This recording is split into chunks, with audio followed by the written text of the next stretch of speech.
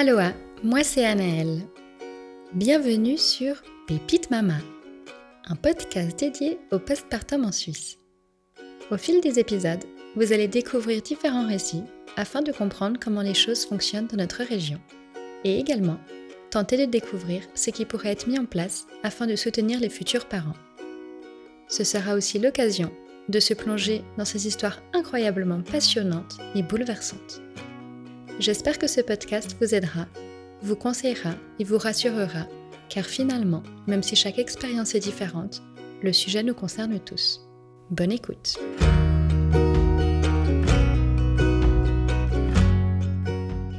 Quand Nathalie était enceinte de sa première fille, on lui annonce un peu avant son terme qu'elle a tous les signes d'une pré-éclampsie et qu'elle doit se faire hospitaliser afin de donner naissance à son bébé dans les 24 heures. Ce qu'elle n'avait pas imaginé, c'est qu'après la naissance de sa fille, elle allait faire une éclampsie du postpartum. Dès son retour à la maison, Nathalie a mis un point d'honneur à se connecter avec sa fille et n'a pas pris le temps de réaliser ce qui lui était arrivé. Ce n'est que quelques semaines plus tard qu'elle réalise que finalement, elle a frôlé la mort. Depuis, elle a fait un sacré chemin de l'acceptation à la guérison et a eu une deuxième fille dans la sérénité la plus totale. Il émane de Nathalie une force tranquille de la nature. Petit rappel, une éclampsie du postpartum reste extrêmement rare. Je sais que cela peut faire peur, mais rassurez-vous, en Suisse, c'est très très contrôlé et surveillé, et ce, même après avoir accouché. Salut Nathalie, bienvenue sur Pépite Mama. Je te remercie d'être venue à moi en cette forte chaleur aujourd'hui. Et on va commencer par une petite présentation habituelle. Tu vas me donner ton prénom, ton âge, le lieu d'habitation et combien d'enfants tu as et leur âge. Déjà, salut, ça me fait plaisir d'être là, Merci. Malgré la chaleur. Et donc, moi, c'est Nathalie, j'ai 35 ans. Je suis maman de 2 filles de 6 et 8, 6,5 et 8,5 pour être exact. Et j'habite à B, donc à la limite Vaud-Valais. Ça marche. Et ben, t'es avec nous aujourd'hui pour nous raconter ton histoire qui commence par une première grossesse. Raconte-nous, déjà quand elle a eu lieu il y a quand même pas mal de temps, donc dans les circonstances à l'époque, comment tu t'es sentie, les 3 premiers mois, dans quelles circonstances vous avez voulu faire un enfant. Ça marche. Alors, faire un enfant, ça faisait déjà de très nombreuses années qu'on était en couple avec mon conjoint. On n'était pas mariés, à vrai dire. Et puis moi, j'avais vraiment envie d'avoir un enfant maintenant. Lui, il était mitigé. Donc, je lui ai laissé un peu de temps pour se faire à l'idée. Et puis après, on s'est dit que c'était OK, quoi. Et ça a pris quelques mois. Ça a été, à vrai dire, assez rapide. Il faut juste savoir que quand j'ai décidé de vouloir un enfant, j'ai arrêté la pilule. Et du coup, ça a été assez compliqué parce que j'ai eu en 8 mois, peut-être 2 cycles seulement. D'accord. Donc, ça m'a tellement déréglé, cette pilule, que j'espère que mes enfants, vu que j'ai 2 filles, ne la prendront jamais. C'est clair. Et du coup, j'avais pas du tout des cycles réguliers. Et puis, c'était vraiment... en tout cas, je n'ai pas pu faire des calculs ou quoi que ce soit, quoi. Tu devais y aller un peu en disant, on y va et ça vient quand ça vient, quoi. Exactement. Ce qui était pas plus mal, au final. Ouais. Et du coup, je suis tombée enceinte alors que ça faisait plus de 2 mois et demi que j'avais pas eu mes règles, en fait. D'accord. Et donc, ça a commencé comme ça, avec un premier contrôle, où, au final, on m'a fait une écho, puis il n'y avait pas de bébé. Il y avait une poche, mais il n'y avait pas de petit cœur, il n'y avait pas de rien du tout. Donc là, c'était l'assistante, donc j'ai été prise d'urgence. Et elle m'a dit, ou vous avez fait une fausse couche, ou cette retour de la grossesse, vous revenez dans 1 semaine. Donc, autant dire que je l'ai pas hyper bien vécu. C'est clair. C'était un peu traumatisant. En plus, j'étais allée comme ça, vraiment en urgence, quoi. Donc, mon mari, il était même pas avec moi. Je lui ai dit, dorénavant, tu feras tous les rendez-vous parce que je veux pas revivre ça toute seule. Ouais, non, j'imagine. Et du coup, c'était vraiment très, très stressant. Ouais. Et du coup, pendant cette semaine-là, j'ai vraiment énormément parlé à mon bébé, en fait. J'ai vraiment essayé de faire confiance à ce petit être qui, s'il était venu jusque-là, c'était pas pour rien. Et du coup, 1 semaine après, c'était bon, quoi. C'est vrai? Ouais. Et comment tu t'es sentie, là, quand on te confirme Très, très soulagée, mais en même temps, j'ai eu très peur de le perdre après, pendant tout le début de cette grossesse, en fait. Ces 3 premiers mois, c'était vraiment... J'étais vraiment stressée par rapport à l'idée de perdre ce bébé. En fait, t'avais déjà eu un petit traumatisme, en fait. Ça t'avait un peu marqué déjà. Je pense. Vraiment en toi. Et déjà que je pense que tout le monde a un peu peur au début, mais dans ton cas, peut-être ça s'est accentué. Mais en tout cas, j'avais vraiment très, très peur de ça. Du coup, j'ai vécu une grossesse, au final, qui a été tout le long assez stressante. Il y a eu plein d'événements dans ma grossesse qui, pris à part, sont pas forcément très gros, mais l'accumulation en fait que j'étais quand même assez stressée. Et donc voilà, tu fais ton nécessaire, ton possible pour te rassurer, pour lui parler, communiquer. T'es beaucoup dans la communication avec ton enfant. Et comment ça se passe? Est-ce que tu travailles à ce moment-là? C'est quoi? Quel est ton métier aussi? Alors, moi, j'ai une formation de psychologue du travail. D'accord. Et à ce moment-là, je travaille comme psychologue du travail et assistante RH. Moitié-moitié, en fait. Je suis en poste à 100%. Et je suis 50-50. Et du coup, quand j'annonce au travail que je suis enceinte, faut savoir que dans mon équipe de ressources humaines, on était même pas 10 et on est enchaîné 4 grossesses, je crois. Okay. Donc, j'étais un petit peu la petite goutte d'eau qui me met en plus, là. Et ça a coïncidé, en fait, avec le départ du directeur RH et un nouveau directeur RH. Directrice, pour être exact.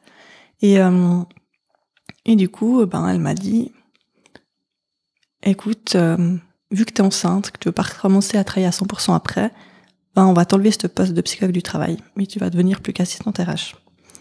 Donc c'était hyper difficile à vivre. J'ai vraiment énormément pleuré par rapport à tout ça. Je trouvais ça très injuste, je comprenais pas. Je n'ai parlé avec ma chef en disant j'ai l'impression que vous voulez juste me foutre dehors. Enfin voilà. Donc c'était vraiment une période qui était pas très facile.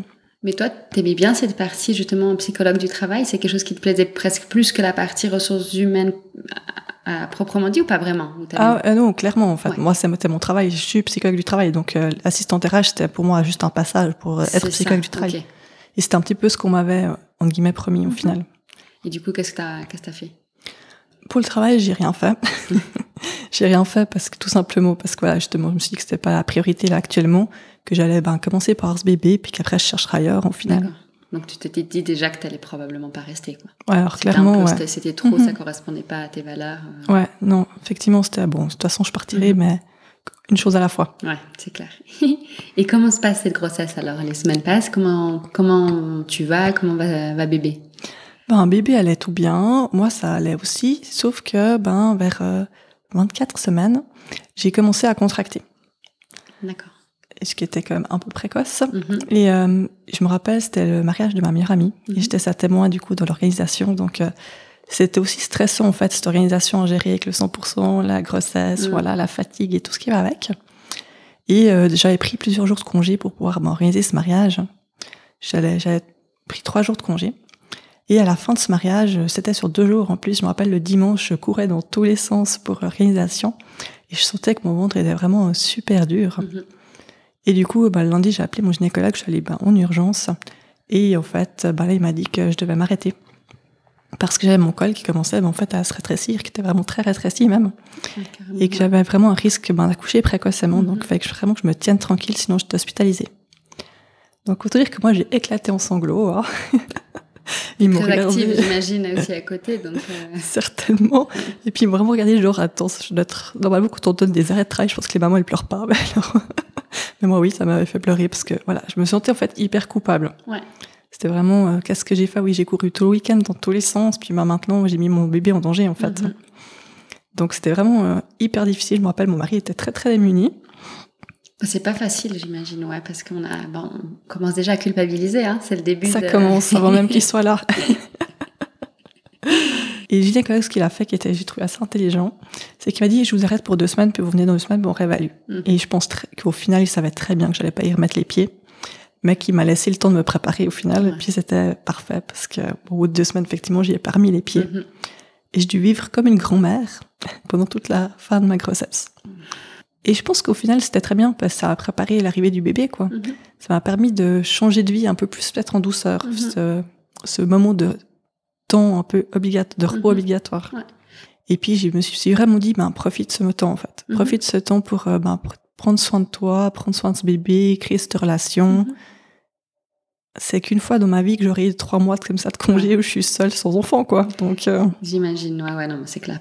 C'est le premier, quoi. On profite, donc, t'as bien fait. Et du coup, j'imagine que t'avais tout le temps nécessaire pour imaginer un accouchement, on va dire, idéal que tu souhaitais, ou que vous souhaitiez avec ton mari. Qu'est-ce que t'avais en tête? Alors, ce que j'avais en tête, c'était si possible de faire un accouchement le plus physiologique possible. Et puis, j'avais aussi envie de si possible, pas forcément de péridurale. Après ça, je m'étais pas dit oui, non, je m'étais plutôt dit tu verras sur le moment, mais idéalement, j'aimerais bien si je peux éviter d'en avoir une, de ne pas en avoir une. Après, on était aussi accompagnés par une sage-femme et on faisait de l'aptonomie. Donc elle nous avait aussi bien aidé à préparer un peu notre projet de naissance. Donc on avait pas mal de souhaits. On voulait par exemple que la lumière soit tamisée, on avait fait une liste de musique, on voulait qu'il y ait le minimum de monde, qu'on coupe pas trop vite le cordon ombilical, toutes des choses comme ça qui étaient plutôt liées à quelque chose de physiologique et puis de naturel. On a aussi fait l'isothérapie placentaire, donc on voulait garder un bout de placenta, donc tout ça, on a dû faire plein de demandes aussi pour avoir tout ça. Et à vrai dire, c'est vrai que j'étais pas vraiment stressée pour cet accouchement. Et du coup, alors, raconte un peu cette fin de grossesse. Eh ben, ça s'est bien sûr pas du tout passé comme j'avais imaginé. Tiens donc. Bizarre. Mais donc, j'allais toujours chez mon gynécologue très, très, très régulièrement pour cette histoire de col. Et quand j'étais à 37 semaines, et là, il m'a dit c'est bizarre, je trouve que votre bébé, il prend pas assez de poids. Et franchement, ça m'a saoulée. Parce que là, maintenant que je peux enfin le voir moins souvent, parce que je suis enfin arrivée au terme où c'est plus grave si j'accouche, il me demande de revenir faire des contrôles parce que mon enfant, il prend pas assez de poids. Il commence à m'énerver celui-là, de toujours vouloir contrôler des nouveaux trucs en fait. Et en fait, il m'a juste dit ça, revenez la semaine prochaine, puis on verra. Donc, moi, je suis retournée la semaine d'après sans me poser plus de questions que ça, là. Ça t'a pas stressé, en fait? Non, ça, tu te dis, bon. Pas du tout. Ça m'a juste énervé, en fait. Genre, il y a encore un truc, quoi. Mais ça, c'est vraiment arrêté. Il m'a pas du tout stressé, il m'a pas du tout expliqué, donc je me suis pas fait de film, quoi. Et quand je suis retournée une semaine après, il m'a dit, effectivement, votre bébé, il grandit plus. En plus, vous avez des protéines dans les urines, je crois que c'est. D'accord. Enfin, bref, la tension trop haute, vous avez tous les symptômes d'une prééclampsie. Donc, vous entrez à l'hôpital aujourd'hui et on vous provoquera demain. Donc, voilà. Et là, alors, est-ce que à ce moment-là, tu sais ce que c'est une prééclampsie déjà? Non, oui et non. Oui, parce que ma maman en a fait une. D'accord. Mais voilà, en même temps, on n'a jamais vraiment parlé de ça de manière hyper approfondie. Et en fait, je me suis pas posé de questions. J'étais vraiment ignorante sur ce coup-là. Je me suis pas, vraiment. Je me suis juste focalisée sur, mon Dieu, entre aujourd'hui et demain, j'aurai mon bébé, quoi. Ouais. Ça s'est arrêté là. Et est-ce que tu arriverais à nous expliquer qu'est-ce qu'une prééclampsie, peut-être dans les grandes lignes, pour que les gens suivent sur ce qui va suivre de l'histoire? Donc, une prééclampsie, c'est quand on a la pression qui monte très haut. Et puis, ça peut être très grave parce que ça peut être mortel pour le bébé ou pour la maman. Parce que quand la pression est vraiment trop haute, il y a des organes qui peuvent s'arrêter. Et du coup, c'est pour ça qu'on peut aussi, entre autres, en mourir. Donc souvent, la stratégie pour arrêter la prééclampsie, c'est d'accoucher. D'accord. C'est vraiment lié au bébé qui est dans le ventre et au placenta, d'après ce que j'ai compris, je suis pas médecin. Ouais. Donc des moments où le placenta et le bébé sont sortis, il n'y a plus trop de risques. D'accord. Ok, alors ça nous éclaire un petit peu sur déjà qu'est-ce qu'une prééclampsie. Raconte. Donc on te dit que t'as tous les comment on appelle ça, symptômes. Les symptômes, merci, pour de la prééclampsie, que tu dois être accouché dans les 24 heures en gros. J'imagine que tu rentres chez toi, dans quel état d'esprit t'es là? Est-ce que ton mari est avec toi à ce moment-là? Alors, mon mari il était avec moi. Déjà, vu que j'avais ce fameux col qui était rétréci, il m'a dit, on va déjà essayer de provoquer naturellement cet accouchement. Donc, il a essayé de me faire un décollement de membrane pour que ça s'enclenche tout seul. Bon, ça n'a pas fonctionné. Mais je me rappelle, on est sorti de ce cabinet dans un état totalement second. On a été se faire un restaurant, c'était la fin de matinée. On s'est dit, on va profiter de se faire un dernier resto les deux. Donc, on a été manger au restaurant. On était face à face, on disait rien. Et on est rentré chez nous. Je me suis dit, je vais me prendre un petit mort, parce que je pense que je vais pas pouvoir en prendre un longtemps aussi. Et on est monté à pied à l'hôpital, parce qu'à l'époque, on n'avait pas de voiture. Donc, on est parti à pied comme des grands à l'hôpital. Et voilà, en fait, mon mari m'a laissé là le soir, je suis repartie. Il est reparti, et moi, je me rappelle vraiment que j'étais dans cette maternité. J'entendais tous ces bébés qui pleuraient. Et je me disais, mais en fait, elles ont déjà toutes leurs bébés. Moi, je suis là avec mon bébé dans le ventre, et puis demain, ça sera à moi qui aurai mon bébé qui pleure, en fait. C'était vraiment surréaliste. Mais à ce moment-là, t'étais plus dans la réjouissance, t'étais pas dans le stress. Quand t'es arrivée à l'hôpital, est-ce qu'ils t'ont dit, est-ce que t'as ressenti une urgence ou pas du tout? Pas du tout. Okay. En fait, personne m'a expliqué. Okay. Ce que c'était la prééclampsie. Mon médecin a dit qu'il fallait accoucher, mais il m'a pas dit c'est dangereux ou vérifier quoi que ce soit. Donc, pour moi, j'étais vraiment... je me sentais pas du tout stressée. Ouais. Oui, bien sûr. Oui, je vais rencontrer mon bébé, mais pas du tout par rapport à ce que c'était la prééclampsie, en fait. Et puis, tu te sentais bien, quoi. En fait, et en plus, je me sentais très bien. Donc, Bon. Alors, raconte-nous le lendemain de cette nuit blanche pour vous deux. Du coup, le matin, on a commencé par essayer de me percer la poche des os, plutôt que de mettre des hormones, et ça a très bien fonctionné. Donc, du coup, ça a déclenché l'accouchement. Ok. Et j'ai accouché assez rapidement parce que ils ont fait ça genre vers 9h et quelques, et puis 2h moins 2 pour être exact. Moi j'avais accouché, donc j'ai pas eu un très long accouchement pour un premier. Ouais. Et du coup, j'imagine pas de péridurale. Si. Ah. Si. En fait, quand ça a commencé à devenir très douloureux, je me rappelle, ma fille est née en décembre, donc il neigeait. Donc je me rappelle très bien que j'ouvrais la fenêtre pour respirer l'air frais à chaque contraction. Et au bout d'un moment, je dis qu'il me fallait une péridurale, ça va pas être possible. Ça devait être hyper violent, parce qu'en si peu de temps, quand même, c'est que probablement les contractions, elles faisaient un travail assez incroyable. Hein. Ça me faisait très mal. Donc voilà, après, moi, je travaillais dans l'hôpital où j'ai accouché. Les ressources humaines de l'hôpital où j'ai accouché. Donc du coup, je savais aussi, on a accouché en début décembre, que c'était le moment où les médecins assistants changeaient, donc il y avait que des nouveaux, donc j'étais pas hyper tranquille à l'idée de me faire mettre une péridurale par un petit jeunet qui savait rien du tout.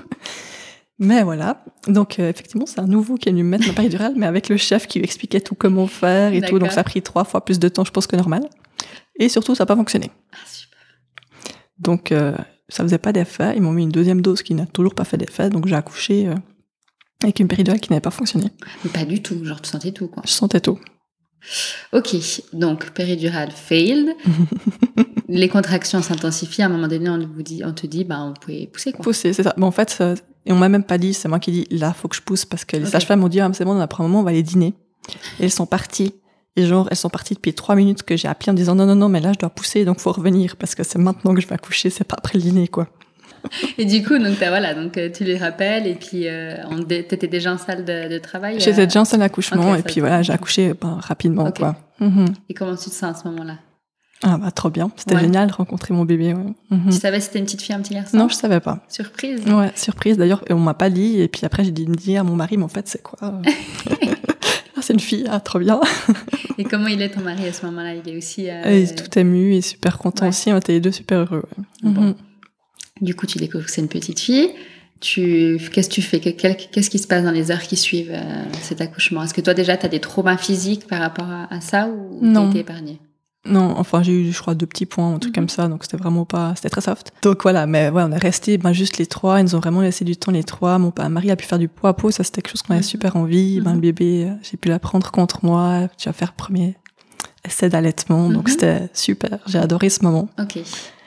Et qu'est-ce qui se passe après alors? Et après, du coup, on a super envie de partager cette grande nouvelle au monde. Donc, on a chacun appelé nos parents, nos frères et sœurs, la marraine, qui est une de mes grandes amies. Et du coup, tout le monde a dit, on vient vous voir, en fait. Ce que je ferais pas avec le recul, mais sur le moment, on avait... la première fois, je sais pas pourquoi.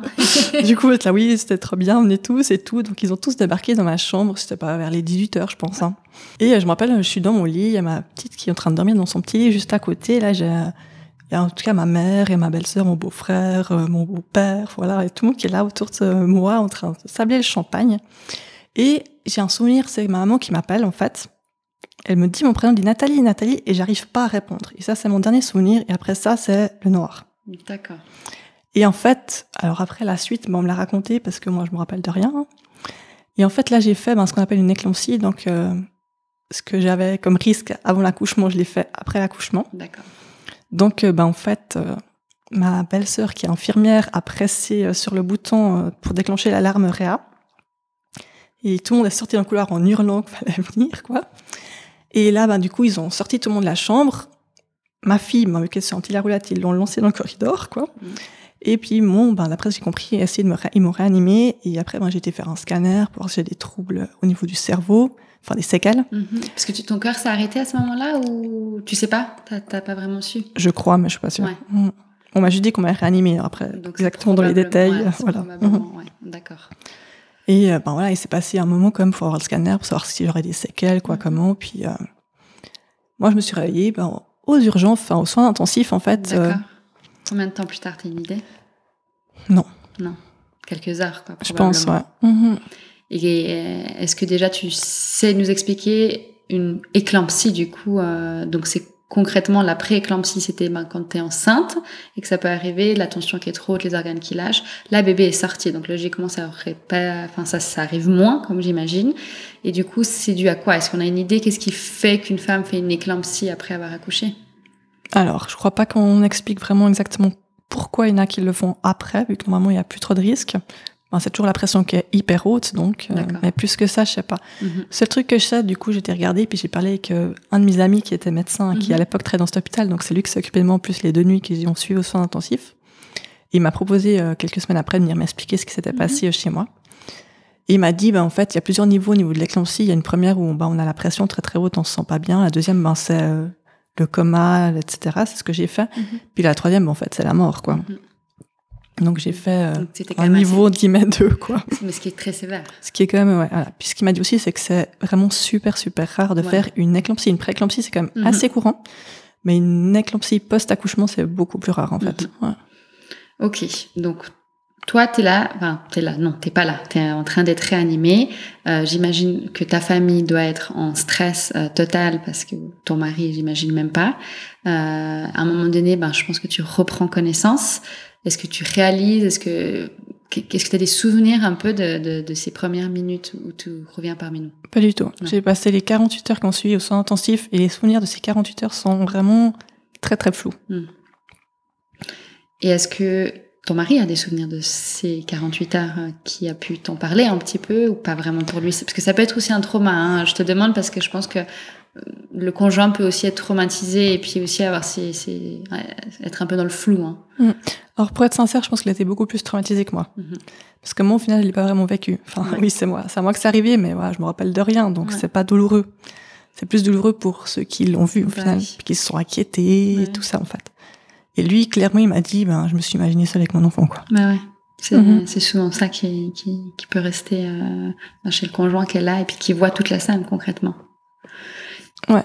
Et est-ce que quand tu te réveilles, t'as conscience que t'as donné naissance à une petite fille ou ça, c'est aussi quelque chose on peut imaginer, c'était tellement récent, en fait, que peut-être que tu t'en rappelles même pas à ce moment-là? Alors, juste au moment où je me réveille, je me rappelle de rien, mais je sais que oui, je me rappelle très bien que j'ai accouché, puis je l'ai réclamé, puis après, il a fait des allers-retours entre les soins intensifs et la maternité. Ouais. D'accord. Donc, tu as vite voulu créer ce lien que tu n'avais pas eu l'occasion d'avoir pendant ces 48 heures. Qu'est-ce qui est mis en place? Est-ce que quelque chose est mis en place à l'hôpital pour être sûr qu'on te laisse cette place de maman tout en s'occupant de toi? On me l'amène chaque fois que possible, donc le plus longtemps possible. Justement, vu que c'est flou, c'est un peu difficile de dire, mais d'après mon entourage, ils l'ont beaucoup amené. D'accord. Pour que je l'ai avec moi au soins intensifs, en fait. Ouais. Et est-ce que du coup, tu avais le choix d'allaiter? Comment ça se passe à ce moment-là par rapport à ça? J'essaye quand même de le faire chaque fois qu'ils me l'amènent. S'ils lui ont donné des biberons, j'en sais rien en fait. D'accord. J'imagine quand même qu'elle a dû manger un petit peu entre-temps. Mais est-ce que tu as le sentiment que ça a pas entaché cet allaitement? Non. D'accord. Non, ouais. Moi, j'avais déjà du colostrum avant d'accoucher, donc je pense que ça a aidé. T'étais déjà bien partie. Et est-ce que tu as perdu beaucoup de sang? Comment physiquement tu te sens? En gros, oui, t'es partie, mais est-ce que t'es affaiblie d'une quelconque manière? Comment vont tes organes? Qu'est-ce qui se passe? Alors, j'ai aucun souci de sang, d'organes, tout ça. C'est juste que ma pression, elle est restée haute pendant tout du long. D'accord. Donc, je me sens assez faible à cause de ça, en fait. Ouais. D'accord. Et je reste une semaine à l'hôpital. Ils me donnent plein de médocs pour baisser ma pression. Elle baisse pas, malgré ce qu'ils me donnent, en fait. D'accord. Pour me 10 semaines, ils me disent que je peux sortir. Mais elle est toujours au même stade.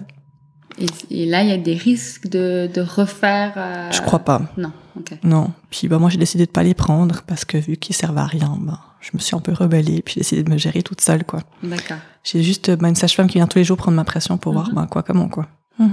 Et tu te sens prête à rentrer à la maison à ce moment-là? Oui. Ouais, j'ai envie. Ouais, t'as hâte de vous retrouver, quoi. Ouais, c'est qu'on se retrouve les trois. Ouais. Et comment ça se passe alors, ce retour? Ce retour, ça se passe bien. On découvre tout ça, hein. Enfin, c'est comme une grosse claque, hein, faut être honnête, hein, de revenir maman, puis de se rendre compte que la petite être qui est totalement dépendante de nous, quoi. Et ma fille, elle pleurait énormément, en fait. Alors moi, j'adorais être maman, j'adorais la journée. Par contre, le soir et la nuit, c'était un petit peu moins marrant. Parce qu'elle pouvait vraiment... des pleurs de nuit, hein. Ouais, elle pouvait vraiment pleurer pendant des heures et des heures, quoi. Ouais. Et puis je pouvais l'allaiter, alors elle arrêtait de pleurer le temps que je l'allaite, puis elle recommençait dès que j'avais fini. Donc c'est même pas que ça la calmait pour la durée et tout.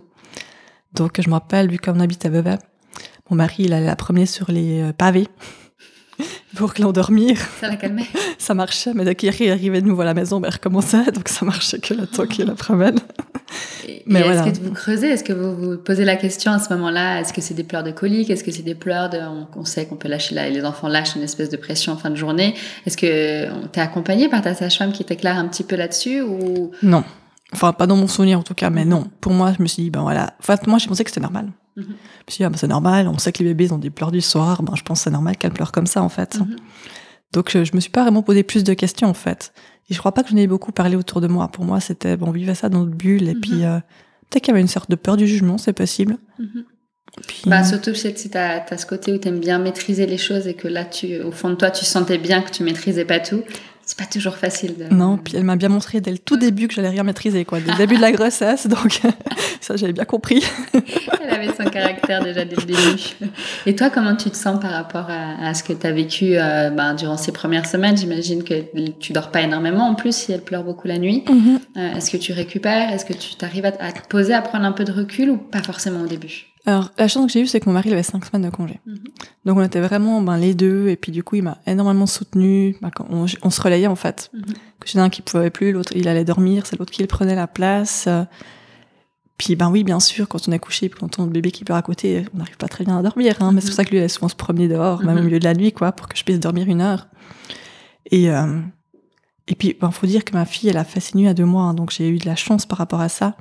Donc voilà, donc une fois qu'elle pleure plus puis qu'elle dort pas trop mal, quoi. D'accord. Donc ouais, ça c'était, j'ai vraiment eu de la chance que ces 5 semaines, c'était vraiment une énorme qualité de vie pour créer ce cocon, en fait. Et est-ce que tu trouves tes marques en tant que maman, du coup, rapidement? Et puis oui, j'adore ça. Et puis c'est vrai que j'ai une de mes amies qui me dit, on se rend pas compte de ce que t'as vécu, l'impression que t'as été maman toute ta vie, en fait. C'est comme si tout était normal. Et c'est quand elle me dit ça que je me dis, c'est vrai, j'ai vécu un truc quand même qui était un peu bizarre, qui est pas vraiment normal, en fait. J'étais complètement dans le déni ces premières semaines. J'étais vraiment dans créer ce lien avec ma fille, créer cette première relation, découvrir ce rôle de maman. Être maman, c'est censé être incroyable, donc ça va être incroyable, voilà. Et j'ai vraiment mis de côté, en fait, t'as failli mourir, quoi. En fait, ça m'a même pas effleuré l'esprit que j'avais failli mourir. J'ai vraiment été dans un déni tel qu'à l'hôpital, donc la première semaine, là, j'ai carrément dit aux sages-femmes que je me suis prête à faire un 2e enfant, quoi. Et j'avoue qu'elle me regardait genre un peu, elle est vraiment tarée, celle-là. Mais sur le moment, j'ai même pas pensé que c'était à cause de ce que j'avais vécu qu'elle devait penser ça. En fait, je me suis juste dit, c'est vrai que c'est peut-être un peu too much de dire qu'on se verrait bien avoir un autre enfant alors qu'on vient d'accoucher. Mais je pense qu'elle se disait, non, mais elle a pas compris ce qu'elle a vécu. Et quand tu réalisais bien que, elle réalisait bien que t'avais pas compris, est-ce qu'elles essayaient d'insister un peu à ce moment-là ou non. Pas vraiment? Non. J'ai pas eu du tout de suivi. En fait, maintenant, quand j'y pense, j'ai pas eu de suivi de psy ou bien même d'une sage-femme. Personne m'a jamais parlé de ce que j'ai vécu, en fait. Même pas ton gynéco? Non. Et du coup, qu'est-ce qui a fait que... tu dis bien que tu étais dans le déni pendant les premières semaines, que tu te focalisais plutôt sur créer ce lien avec ta fille et devenir cette maman que tu avais envie d'être. Qu'est-ce qui a fait qu'un jour, tu as eu confiance? J'arrive pas à me rappeler vraiment l'élément qui a été déclenchant. Je me demande, c'est pas justement quand mon amie médecin est venue m'expliquer ce qui s'était passé. D'accord. Que j'ai vraiment pris conscience que, en fait, c'était pas un petit truc ridicule. Parce que l'histoire du scanner, tous ces trucs, on me l'a pas raconté au début, on me l'a raconté après, parce que moi, j'étais demandé ce qui s'était passé. Mais mon entourage, ils sont pas venus me dire, mais tu sais, t'as vécu ça, ça, ça. Je pense qu'ils sont aussi peut-être attendus que je sois prête, quoi. Donc, en fait, là, je savais pas très bien ce que j'avais vécu. Et je pense que quand il m'a vraiment expliqué, c'est là que j'ai pris conscience que, quand même, c'était pas vraiment rien, en fait. Moi, j'étais tellement focalisée sur la culpabilité que j'ai ressentie auprès de ma fille. Je l'ai abandonnée. Pour moi, c'est vraiment ça, tu vois. C'était hyper fort, Ça l'est encore. On sent que que t'as le sentiment de la laisser, quoi. Alors que non. J'y étais pour rien. Mais... non, c'est pas ta faute. Mais du coup, t'arrives à réaliser que tu culpabilises, surtout, en fait... ou c'est encore maintenant, après coup, que tu réalises que tu culpabilises, ou c'est très vite arrivé, en fait, ce fait que tu te dis, je l'ai abandonné? Non, c'est arrivé tout de suite. Ouais. Et ça, t'as réussi à en parler à ton mari, à quelqu'un, ou tu le gardais en toi, en fait? Je me rappelle pas. Franchement, je me rappelle pas. Et c'était hyper fort, c'était ce côté, elle a mal démarré dans la vie, en fait. Pourtant, elle était avec son papa.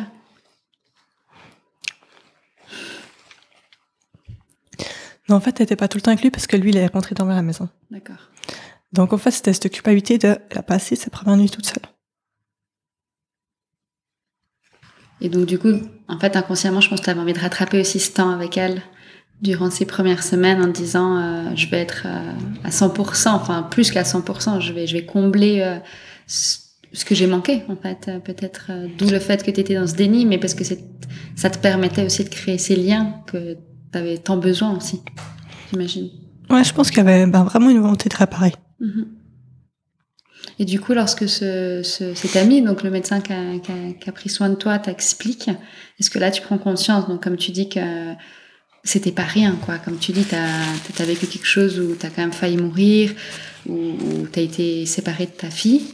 Est-ce que tu sens que tu vacilles, que t'as envie de le comprendre, de faire un travail, ou comment tu te sens? Là, il m'a fallu un peu de temps quand même pour intégrer. Et après, jusque-là, j'étais vraiment focalisée sur ma fille avec un traumatisme. Et là, je me suis dit, en fait, toi aussi. Et j'en ai parlé avec mon mari, j'en ai parlé avec ma maman, enfin avec les gens qui étaient là ce jour-là, en fait.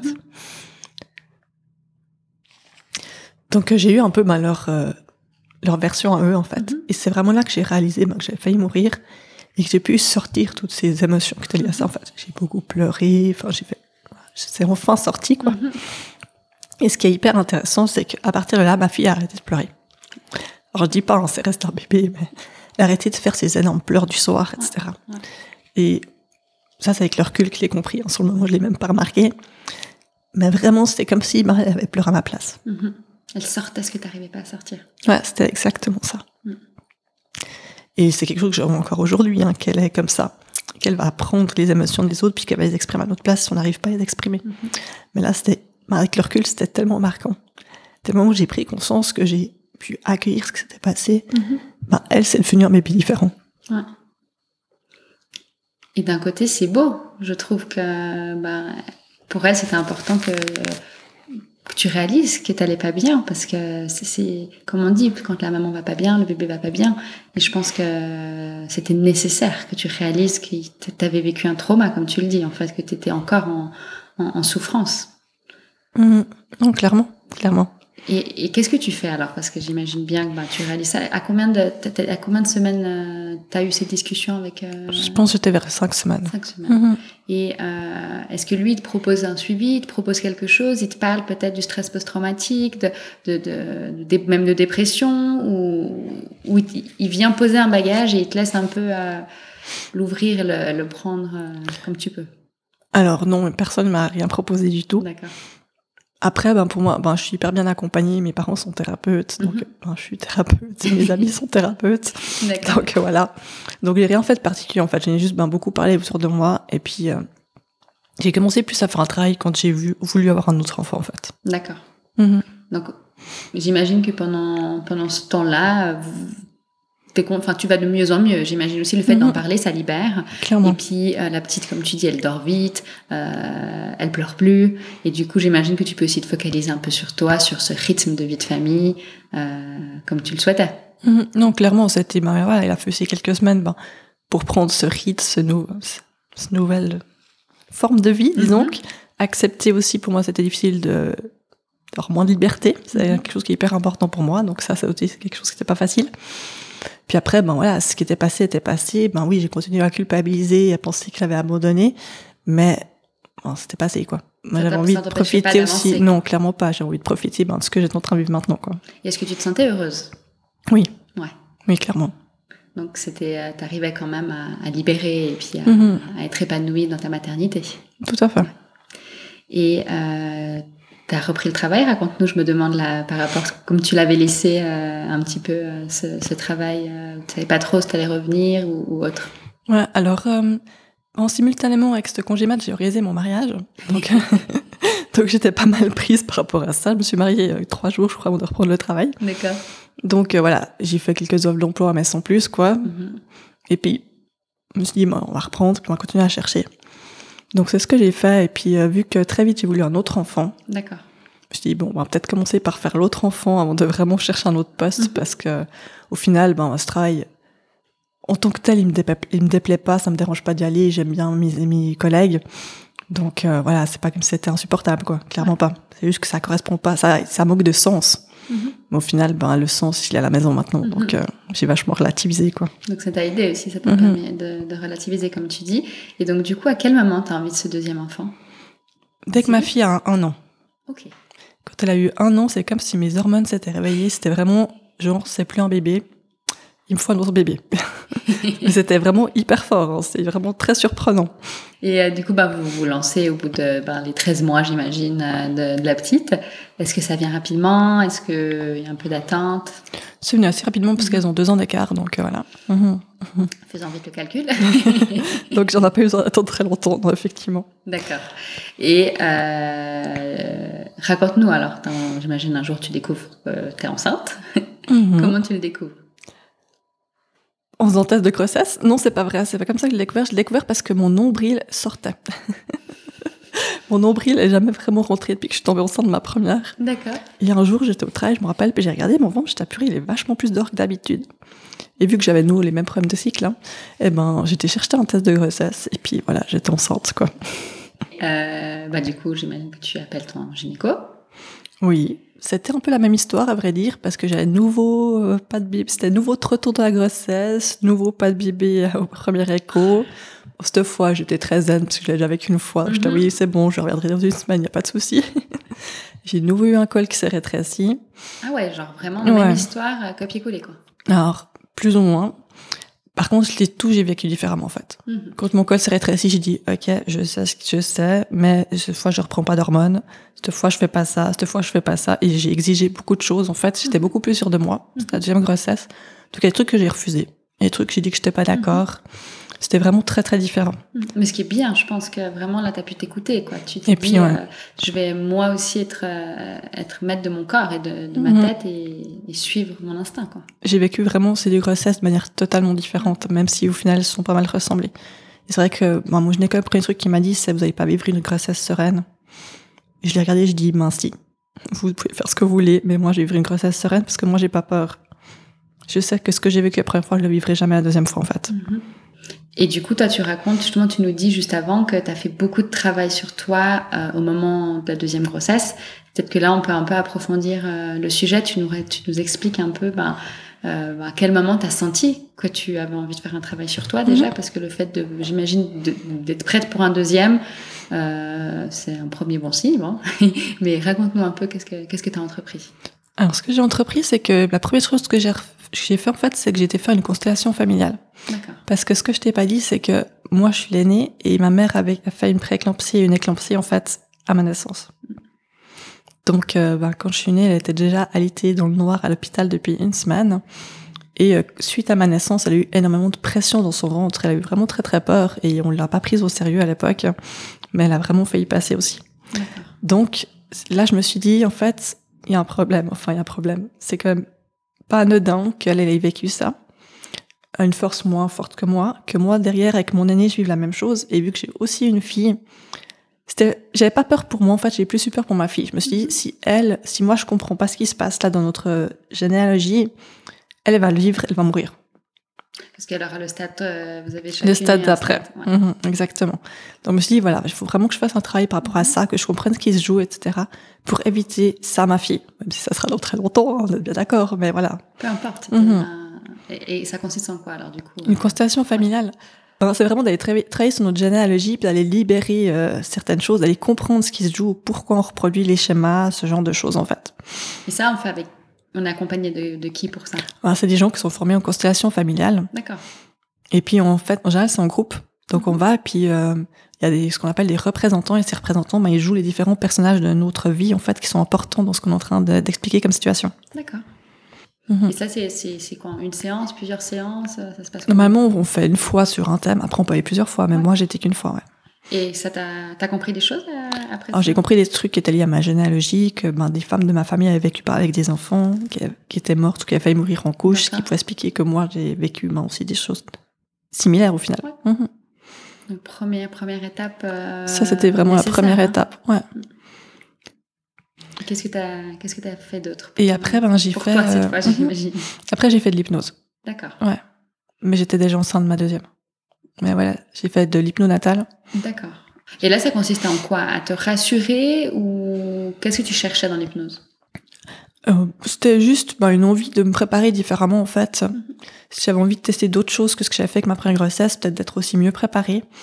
Donc, j'ai testé différentes choses, entre autres l'hypnose, parce que voilà, j'avais envie de pouvoir aussi me connecter à ce bébé. Puis au final, on a fait un travail, parce que c'est ressorti comme étant important sur ce premier accouchement, pour être sereine pour le deuxième accouchement. Même si j'étais même pas allée forcément dans cette optique-là, en fait. Mais j'imagine que c'était tellement ancré en toi que c'était nécessaire aussi de libérer. Bien sûr, clairement. Et du coup, est-ce que tu as entrepris d'autres choses par rapport à toi, à l'envie d'approfondir des choses ou autre? Alors, oui, j'ai aussi fait de la kinésiologie. À savoir que ma maman est kinésiologue, donc voilà. D'accord. Et puis, j'ai aussi découvert, pendant cette deuxième grossesse, la parole au bébé. Ok. Via ta maman? Non, alors pas, elle fait pas de la parole au bébé, non. Et du coup, t'as souhaité, t'as découvert la parole au bébé, mais comment t'as découvert ça? C'était assez marrant, en fait. C'était, cette fameuse femme qui me faisait l'hypnose natale, qui me dit un jour, tu sais, je pense, toi, ça te parlerait vachement bien de faire cette parole au bébé. Tu devrais les tester. Puis, j'étais à parole au bébé, ça me dit quelque chose. En plus, elle me dit, la personne qui a créé ça, elle me dit Brigitte Denis. Puis j'étais purée, ça me dit vraiment quelque chose, je sais pas pourquoi. Et je rentre chez moi, et sur ma table de nuit, en fait, il y avait le livre La parole au bébé de Brigitte Denis, que mon mari avait acheté. D'accord. Il l'avait acheté certainement des mois en arrière. Personne ne l'avait jamais lu, mais il était posé sur notre table de nuit. Je me suis dit que c'était comme un assez beau signe. Ouais, c'est clair. Donc, du coup, on a été faire une parole au bébé. Enfin, j'ai fait une parole au bébé quand j'étais enceinte de 8 mois. Parce que je suis tombée les escaliers, en fait, puis j'ai fait une hémorragie. J'ai dû être transportée en ambulance à l'hôpital. Donc, à nouveau, c'était pas grave. C'était une hémorragie interne?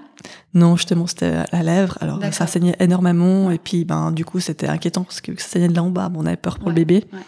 Donc, suite à cette expérience qui a bien traumatisé mon mari à nouveau, et qu'en plus, 2 mois avant, j'étais déjà tombée les escaliers, je m'étais cassé un orteil. Ah oui, non, mais. Donc, c'était mon mari m'a dit, mais trouve pas que c'est quand même un petit peu bizarre parce que t'es pas trop du genre maladroite, tu tombes jamais les escaliers, puis là, depuis que t'es enceinte, t'es quand même déjà tombée 2 fois les escaliers, quoi.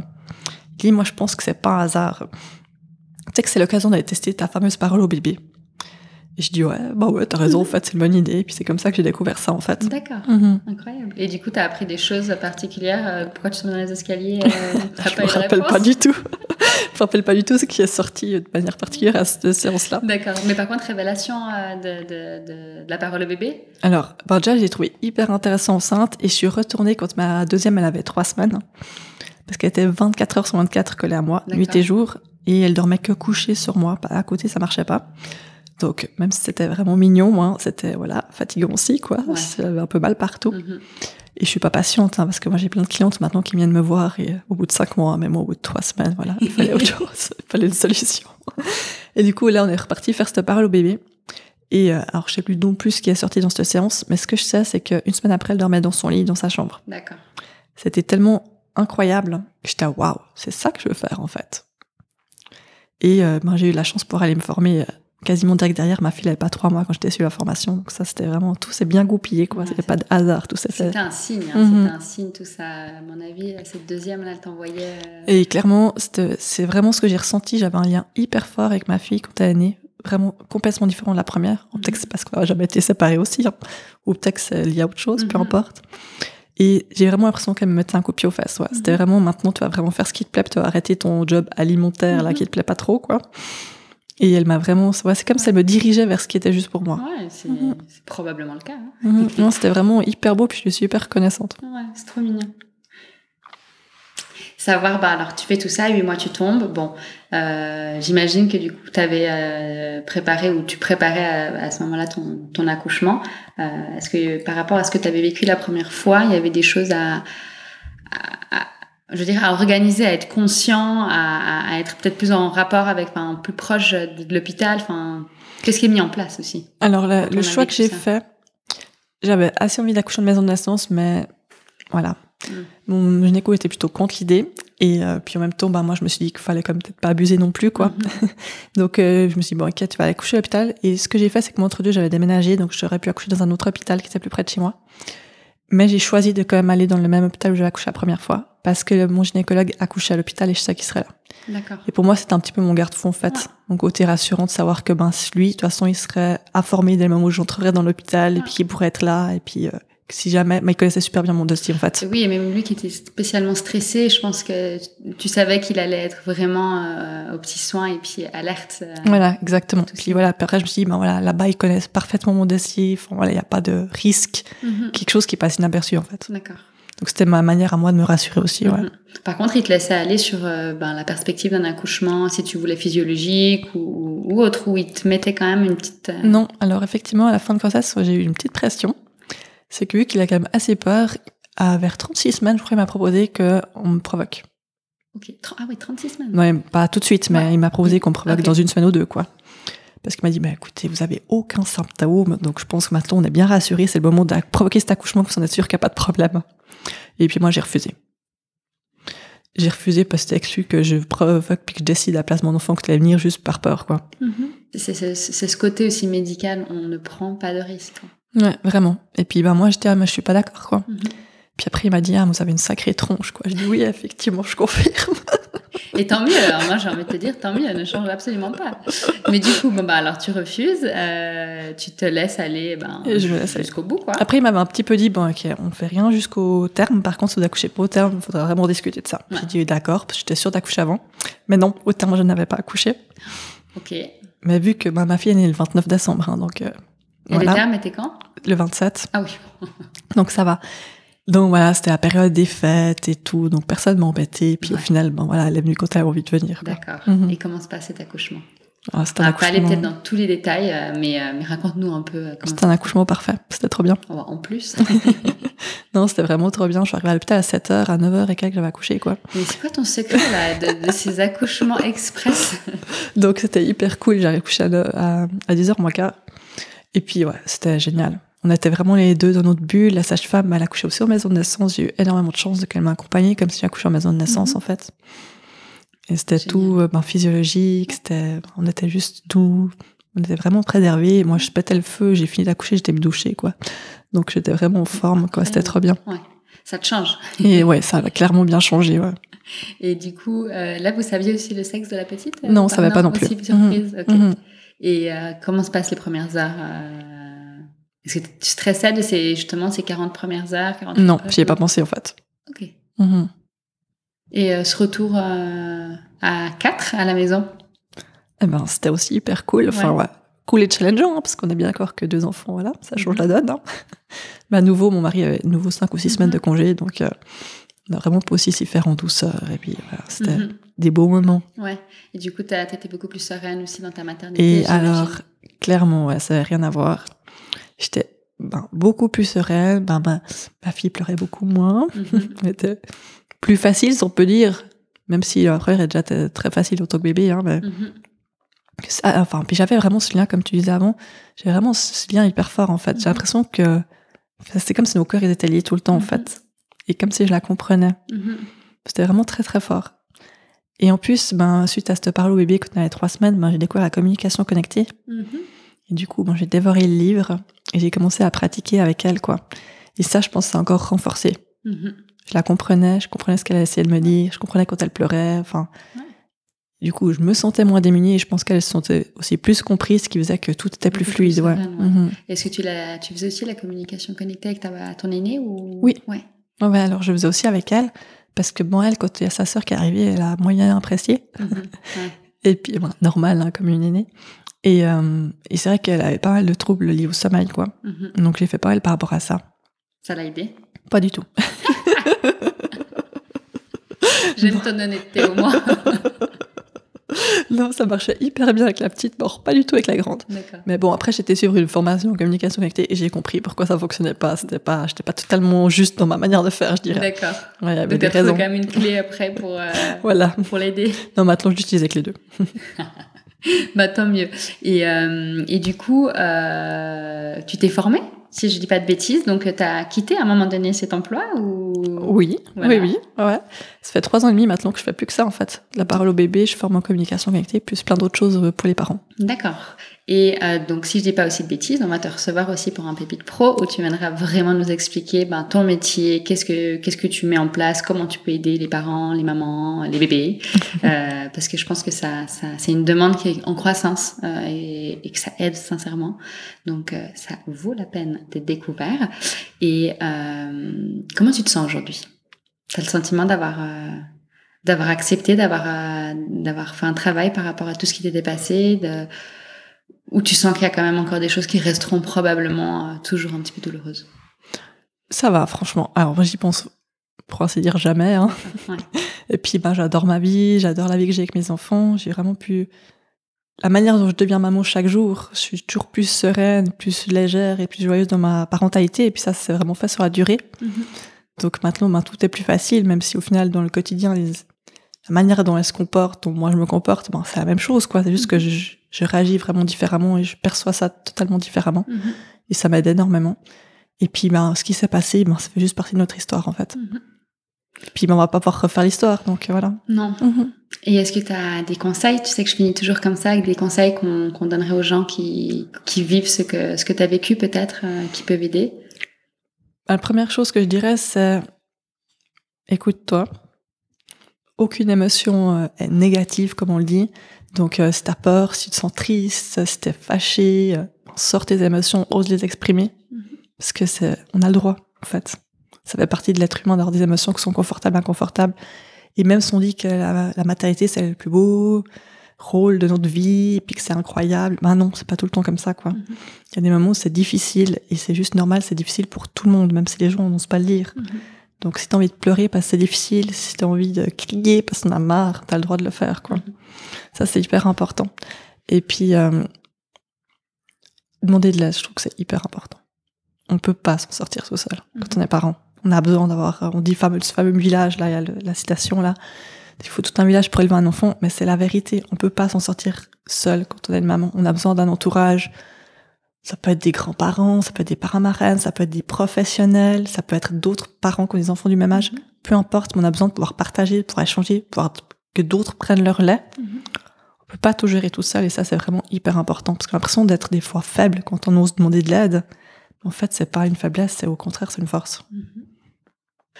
Et puis, peut-être ce que je peux aussi dire, c'est que on dit que nos enfants, ils ressentent tout. Et c'est vraiment le cas. Je le vois en tant que thérapeute, je l'ai vu clairement dans mon histoire aussi. Mais souvent, quand on dit ça, ça fait culpabiliser. Et moi, j'ai envie de dire non. Il n'y a pas à culpabiliser par rapport à ça, parce que, comme je viens de le dire, c'est normal de ressortir plein d'émotions. Et c'est juste humain. Notre enfant aussi va ressentir toutes ces émotions. Tous les êtres humains ressentent toutes ces émotions. Donc, c'est pas de se dire, oh mon Dieu, j'ai pas le droit d'avoir peur, ou j'ai pas le droit de me sentir triste, parce que je suis censée être comme ça. Non. Parce qu'on peut pas faire semblant. Les émotions, ça se contrôle pas. Donc, à nouveau, accueille tout ce que t'as à vivre, quoi. Il y a rien qui est faux.